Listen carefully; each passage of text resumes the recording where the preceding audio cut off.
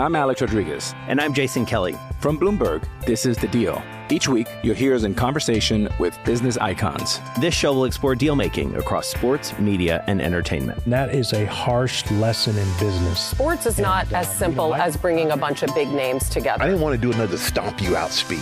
It opened up so many more doors. The show is called The Deal. Listen to The Deal wherever you get your podcast. And watch on Bloomberg Originals, Bloomberg Television, or BTV+.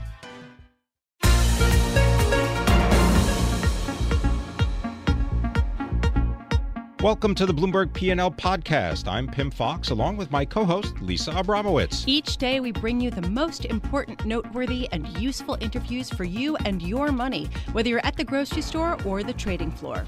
Find the Bloomberg P&L podcast on Apple Podcasts, SoundCloud, and Bloomberg.com.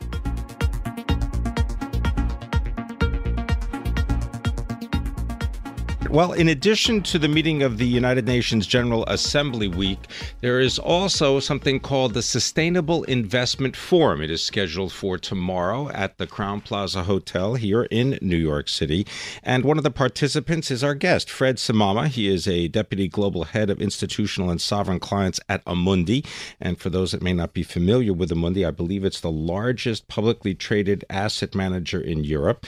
And it is a result of the combination of the asset management business of Crédit Agricole and go ahead. And SocGen. And SocGen. Yeah, well, okay, you can tell us more. Fred Samama, thanks for being here. The reason I wanted people to understand about Amundi just a little bit is because they purchased Pioneer investments, I believe, from UniCredit.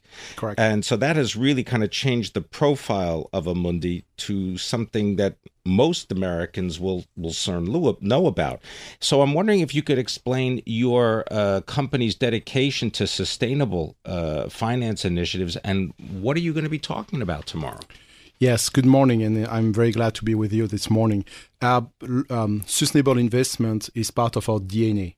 We strongly believe that when you invest over the long run, you must integrate these ESG criteria in your investment process. Not only to have a positive... Sorry, what kind of criteria? ESG. Tell people what that is. Environmental, social, and governance criteria. Not only to have a positive impact on society, but to manage long-term oriented risks as well. Because we think that these criteria are helping generate returns over the long run. So this is a crucial point, because when people talk about sustainable investing out of the goodness of your heart, people in the investing universe, they want to feel good about themselves, but their eyes glaze over because it's not their job. Their job is to manage risks, and their job is to get returns. And so what you're saying is that you are showing people how they can hedge against some of the economic risks of climate change by investing in certain kinds of companies. Can you give us an example of companies that investment managers would invest in with an eye toward climate change? And can you give us a sense of what returns have been like to date? You're absolutely right. Here we are talking about generating returns over the long run. Concretely, we have invented for two large European investors, AP4 and FRR, low carbon indexes. These indexes are a way to decarbonize passive investment instruments. It's a way to reduce climate change-related risks without changing market returns over the short run. So how?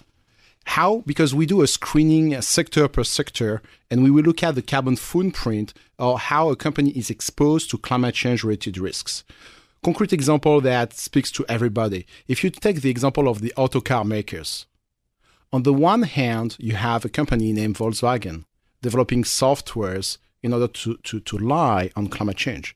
On the other hand, you have corporates like Toyota or Tesla developing cars that are anticipating a shift towards EVs. So you can see that for all sectors, you actually have managements either denying what's happening or anticipating. And we strongly believe that it's better to be invested into the latter ones than in the former ones. And the good news is that investors, having started a process of using these low-carbon indexes, have outperformed. AP4, FRR are beating the standard indexes. And now this technology, having been developed in Europe, is now spreading around the planet. CalSTRS, New York Common Retirement Fund, New Zealand Superannuation Fund, they are all using this technology in order to reduce their climate change-related risks without impacting their returns over the short run. Is that a strategic decision on the part of these pension funds that they've decided? I mean, as you mentioned, whether it's the New York Common Retirement Fund, Unilever's corporate pension fund, is that a strategic position that they stake as well, that they must pay attention to these issues? Absolutely. To take a concrete example. So it doesn't really even matter whether the money manager believes that this is something good to be done out of the goodness of everybody's heart. The mandate from the people who actually aren't responsible for the money, the pension fund managers, they are telling their potential vendor, look, this is how I want you to invest the money. Correct. Concrete example, New Zealand Superannuation Fund, and we have been speaking to them for years on this topic. They have announced a couple of weeks ago that they were switching $10 billion of their equity funds towards low carbon indexes. So to make a long story short, it's not to look good in an annual report. It's not to be on any pictures at UN assemblies. It's really because they believe that here they are facing a market failure. Markets being short-term oriented, they don't price correctly the risks associated with climate change. And so it becomes their fiduciary responsibility to analyze those risks and to try to reduce their weightings. It's exactly the message of Mark Carney. The governor of the Bank of England says, if you don't integrate climate change-related risks while being a corporate pension fund manager, you're breaching your fiduciary responsibility. Well, very strong words. Well, Fred, I'd love to get your sense, though, because there's been some pushback about ESG funds and even carbon neutral funds, basically saying, how do you really determine that? A lot of companies can kind of manipulate how they look, but it doesn't really matter. It's not really reducing their carbon footprint all that much. On ESG, it's slightly different from carbon. ESG differs from one country to the other one. To take a concrete example, if you talk about ESG in Japan, it will be all about governance. If you talk about ESG in China, it will be all about climate change. What I'm trying to say here, it has this word conveys different meanings depending on the countries you're in. On climate change, it's different. The carbon footprint of a Chinese, Japanese, European, or US corporate is the same one. How polluting you are, or are you exposed to stranded assets, meaning do you have assets that could be kept under the ground? So it has no, I would say, moral values behind. It's all about materiality and risks over the long run. And then for that, we have pretty clear pictures with providers having analyzed that for more than 1 decade. Just briefly, I just wanted to mention, because we were talking about the New Zealand Superannuation Fund, and at the time, I believe it was Adrian Orr at the fund who said that they are still going to invest in fossil fuel companies, but that they don't feel that they're being adequately rewarded for the risk. So to your point, and they said they reduced, the $25 billion fund exposure to emissions and reserves by around 20% each? Yeah, the point is not to get rid of fossil fuel companies. The point is not to disinvest. The question is, within each industry, which corporates are well positioned facing this shift of society? Yeah. Fred Samama, thank you so much for joining us. We could talk to you all afternoon. This is actually fascinating, and you're raising $2 billion in funds to create the largest green bond fund for emerging markets. Fred Samama, Deputy Global Head of Institutional and Sovereign Clients for Amundi.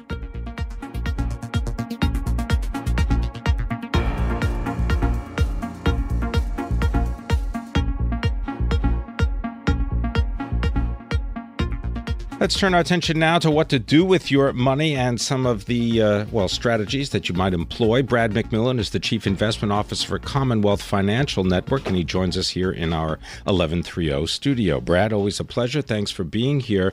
I'm wondering if maybe you can describe the importance of, let's say, a non-stock or not fixed income number, and this has to do with household income, because I was reading a note that you put out a couple of weeks ago, and it had to do with paying attention to median household income in the United States and what that would mean for investors. Tell us about it. Well, the point of the piece was to talk about we talk about the stock market records, but there are underlying records that are much more important when we see where the stock market's likely to go. And one of the most important ones recently has been household income, median household income. The household income, half the people make more, half make less, has actually hit a new record for the first time since 1999. Now think about that for a minute. There's some good news in there and there's some bad news. The bad news is it took almost a full generation to hit a new high. The good news is that we have hit a new high and we've done it without a ton of economic growth. So that being the case, if we look forward, if we see growth accelerating, and we may well in the rest of the year, then that actually would mean that wage growth could take up and actually income could get even better. People could spend more and we could move into a positive circle. That would be great for the market. So, Brad, it sounds like you're bullish right now. Over the short term, I am. I think the market's actually going to do pretty well through the rest of the year. I think the signs for 2018, at least at the start of the year, are very good. Go ahead. I was just going to say, in that case, do you perceive that companies will spend some of the money that they have either raised through bond issues or because they've just amassed large cash piles? Will they start spending that on something other than share buybacks and dividends? Will they spend it on wage increases? Will they spend it on technology to make their businesses more productive? I think they're going to have to start spending it on wage increases. We're already seeing signs they're starting to invest more. And that actually is the key to future income growth, which is increasing worker productivity. That's been one of the problems. Companies are running out of bodies to throw at the problem now. They're going to have to start buying equipment, and that's going to be another positive for the economy. Brad, at what point are we going to start seeing inflation? We're going to start seeing prices rise. We're going to start seeing, as you said, wages increase. That will lead to higher benchmark borrowing costs. And Alan Kruger of Princeton was on Bloomberg Television earlier, and in break, he was talking about how he could see 10-year Treasury yields rising to 4% pretty quickly if we start to see that. Do you agree, and how disruptive would that be? I do agree with that because right now we've had very little inflation, and the assumption is, well, it's never going to show up.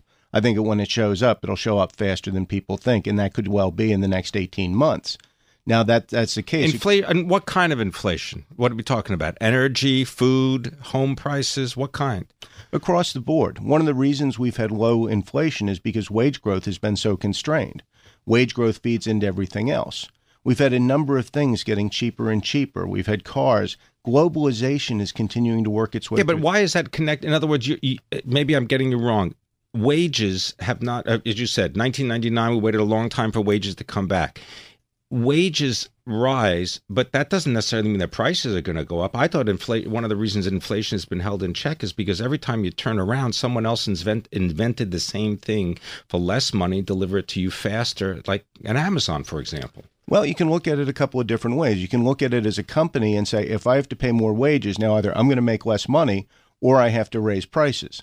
That's where price increases come from a cost in the inputs, or because there's just not enough capacity. Companies say, you know what, I can't make enough to sell all I need, so I'm just going to raise prices and match my production with the demand at the higher price. That being the case, you can see those dynamics start to set up in place, and that's what would generate the inflation. Brad, if you could see 10-year Treasury yields, which are now about 20 basis points over 2%, rising to 4% over the next 18 months, conceivably, if we start to see the sort of increase in wages and inflation, what would that do to stock markets? Well, it would do something bad to the economy, and it could do something worse to markets. I mean, the one thing that really causes a stock market pullback, a big one, is a recession, and rising rates is one of the key indicators of a recession.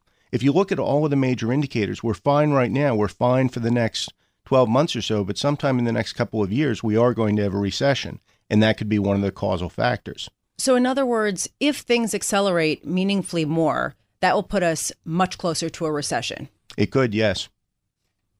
Are you calling for one in, 2 years? I think in the next 18 to 24 months, it's quite possible. I do a monthly, I track significant factors on my blog every month. Right now, we're still in the green light zone, but you can actually see the decay in, for example, hiring trends. We're on a downward path. Things are slowing down, and somewhere in the next year or two, that can hit the trouble. But is that hiring slowing down because of technology, or no, just because of the economy? Just because we're running out of people. All right. That's the simple part. We don't have enough workers. Brad McMillan, thank you so much for joining us. Brad McMillan, thank you. Chief Investment Officer for Commonwealth Financial Network, overseeing assets of $114 billion and based in Waltham, Massachusetts.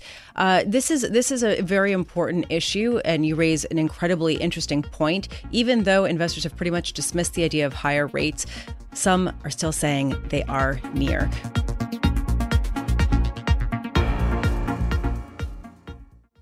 I'm Alex Rodriguez. And I'm Jason Kelly. From Bloomberg, this is The Deal. Each week, you'll hear us in conversation with business icons. This show will explore deal-making across sports, media, and entertainment. And that is a harsh lesson in business. Sports is not as simple as bringing a bunch of big names together. I didn't want to do another stomp you out speech. It opened up so many more doors. The show is called The Deal. Listen to The Deal wherever you get your podcast. And watch on Bloomberg Originals, Bloomberg Television, or BTV+.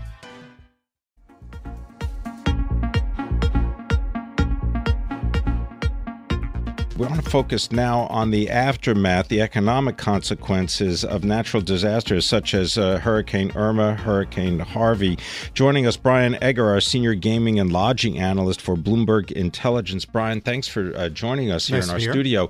I understand that if Florida, the hospitality and tourism industry in Florida is worth about $90 billion, and the storm took a direct hit on that. And I'm wondering if you could tell us the effects, but also how outsized are the ramifications? Is it unusual? Because we know hurricane season exists, and we know that many businesses try to prepare for it. So Florida is about the 12th largest hotel market in the U.S. in terms of room supply. It's also a very big cruise deployment market, as you might expect. It's about anywhere from a third to a half of these cruise lines' capacity is deployed in the Caribbean. So the potential for disruption exists. Fortunately, I would say with respect to Irma, this storm could have been far worse in terms of its lingering impact.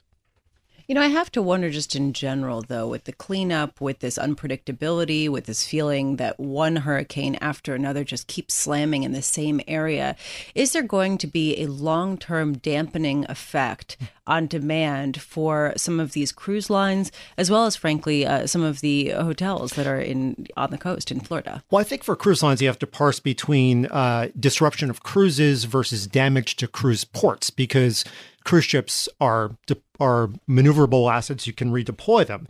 So, of the 25 or so Caribbean ports, recent estimates I've seen are about a dozen are open, some other half dozen are closed. The rest are pending reassessment. Now, there were a number of cancellations. By some estimates, about 10 cruises were canceled, 10 were delayed as a result of this, and that does result in some necessary maneuvering on the part of cruise lines.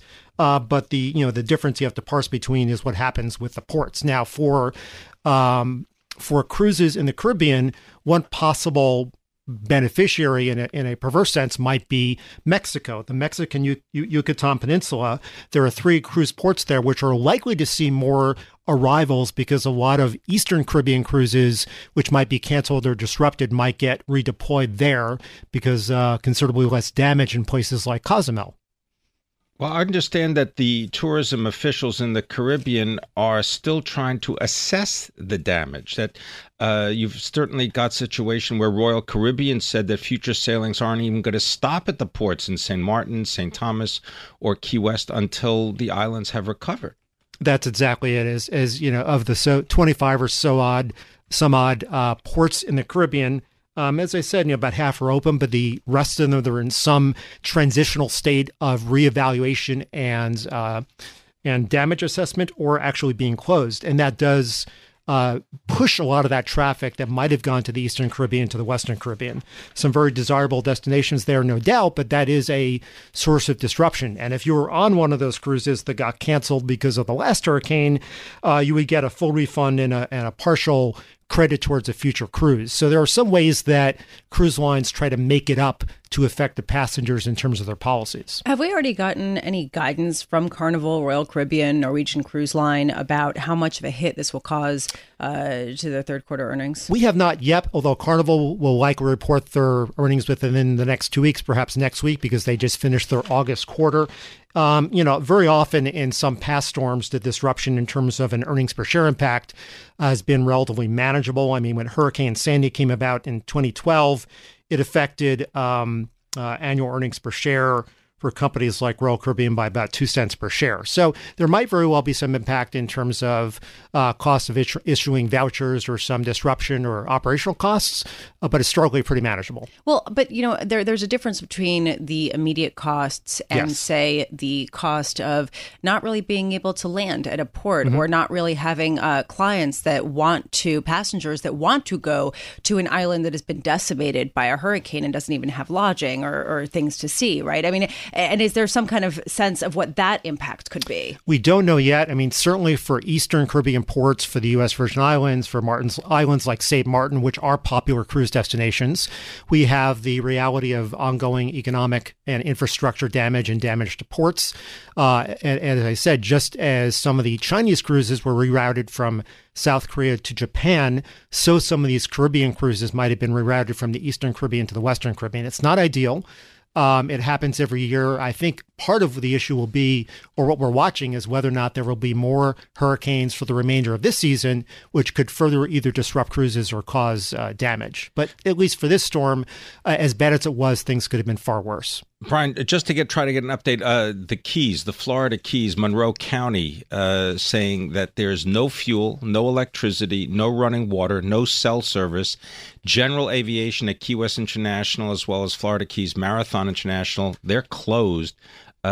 Any estimates how long it's going to be before this is up and running? Really don't know. I will tell you that if you look at a 1 week impact, for example, that the hotel industry centered around Miami, there was indeed an effect. If you look at occupancy rates or revenue per available room, those metrics are down 30 to 35% year over year for the week ended September 9th. Now, of course, if you roll out over a 4 week period, things are pretty flat, but certainly the hotel industry there no doubt took a hit.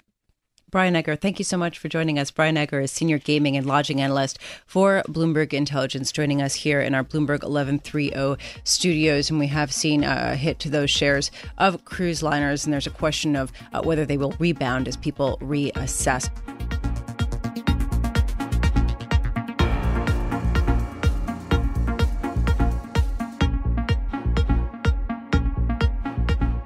There is a growing chorus that perhaps markets are too sanguine about this. I want to bring in Jack Ablin to weigh in on this. Jack Ablin is Chief Investment Officer of BMO Private Bank, overseeing about $68 billion of assets from Chicago. Jack, thank you so much for joining us. Earlier in the program, Brad McMillan of Commonwealth Financial Network said that there was a real likelihood that benchmark Treasury yields could rise substantially over the next 18 months to 2 years and spur a recession. Do you agree? We are in that point of the business cycle where we're kind of reaching that full capacity, and so perhaps moving toward a higher rates, slower growth in the future is certainly a possibility. Hey, Jack, can I just turn your attention to, obviously, this ongoing issue of North Korea, its nuclear ambitions, and test firing of these ballistic missiles? I understand it's terrible, and, world leaders are spending their time trying to figure out what to do about it. If something untoward were to happen, why would that be such a direct connection to what happens to the stock market? Well, it's interesting. I did write a note about North Korea this morning, Pim, and my focus is let's not worry or let's not focus so much on Kim Jong-un. Let's look at President Xi. I think it's really China certainly holds the cards here, and our bottom line is as long as China's not concerned, we shouldn't be concerned because really in many respects North Korea and China share a number of political priorities. And as long as Kim Jong-un operates within those shared priorities, China's going to go ahead and let him flap his arms and do whatever he's going to do. Should he start to move outside of that realm, perhaps if China sensed that he would launch an unprovoked attack, then I think they would intervene. But for right now, I don't see that happening. So right now, what is the biggest concern as far as disrupting this record rally that we're seeing in U.S. stocks? I think it's really just going to be, obviously, those unknowns are outside my scope. But I will say, it's going to be monetary policy. The fact is that it's been easy policy and quantitative easing that got us a lot of the way from 2009 till where we are today. And it's possible that quantitative tightening and a reversal of those moves could, at least tamp some of that enthusiasm that we've had.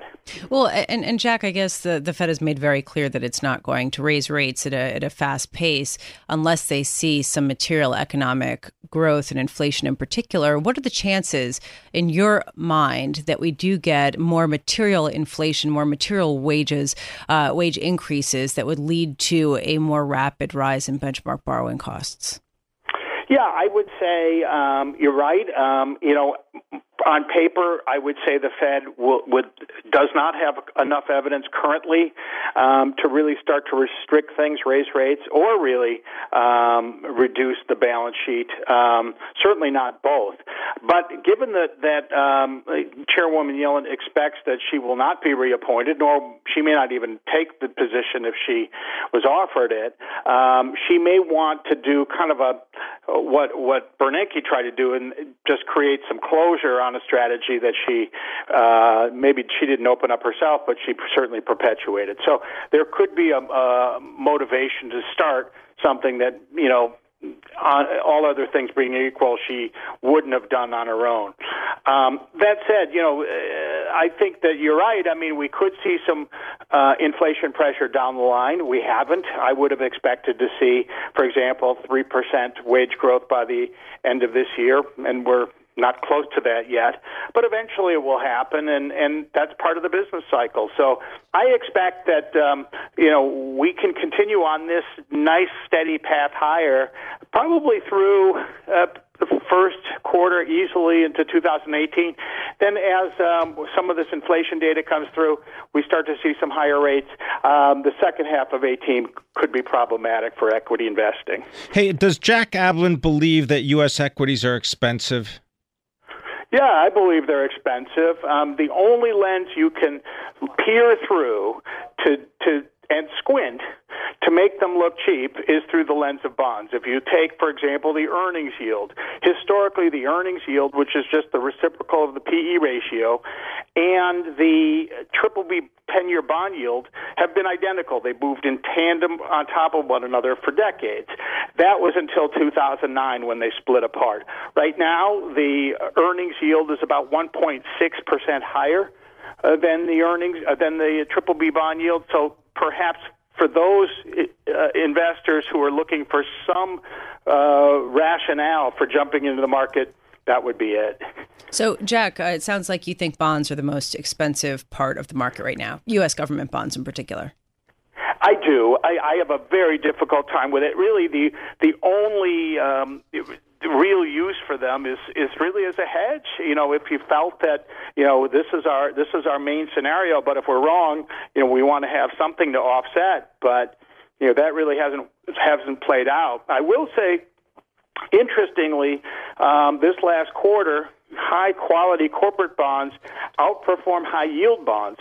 So we may start to see a turn in the credit cycle, and that tends to go earlier than equities themselves, and that's something we're just starting to watch. Although it's sort of interesting because in the latest Bank of America Merrill Lynch Fund Manager Survey for September, they actually showed that there are a greater number of investors who are going underweight investment grade and going more heavily weighted toward high yield. So it doesn't, it sort of means perhaps that people got a little overly enthusiastic with investment grade and now they're kind of shifting back, which is I thought was kind of interesting.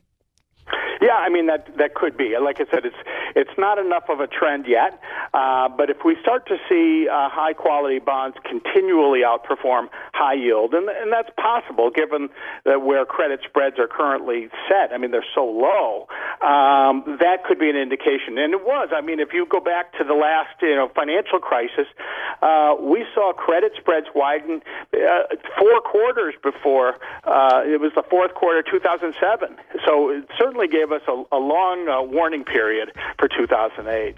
Thanks very much for spending time with us. Jack Ablin, as always, Chief Investment Officer, BMO Private Bank, helping to manage approximately $68 billion of client assets based in Chicago. Thanks for listening to the Bloomberg P&L podcast. You can subscribe and listen to interviews at Apple Podcasts, SoundCloud, or whatever podcast platform you prefer. I'm Pim Fox. I'm on Twitter at Pim Fox. I'm on Twitter at Lisa Abramowitz1. Before the podcast, you can always catch us worldwide on Bloomberg Radio.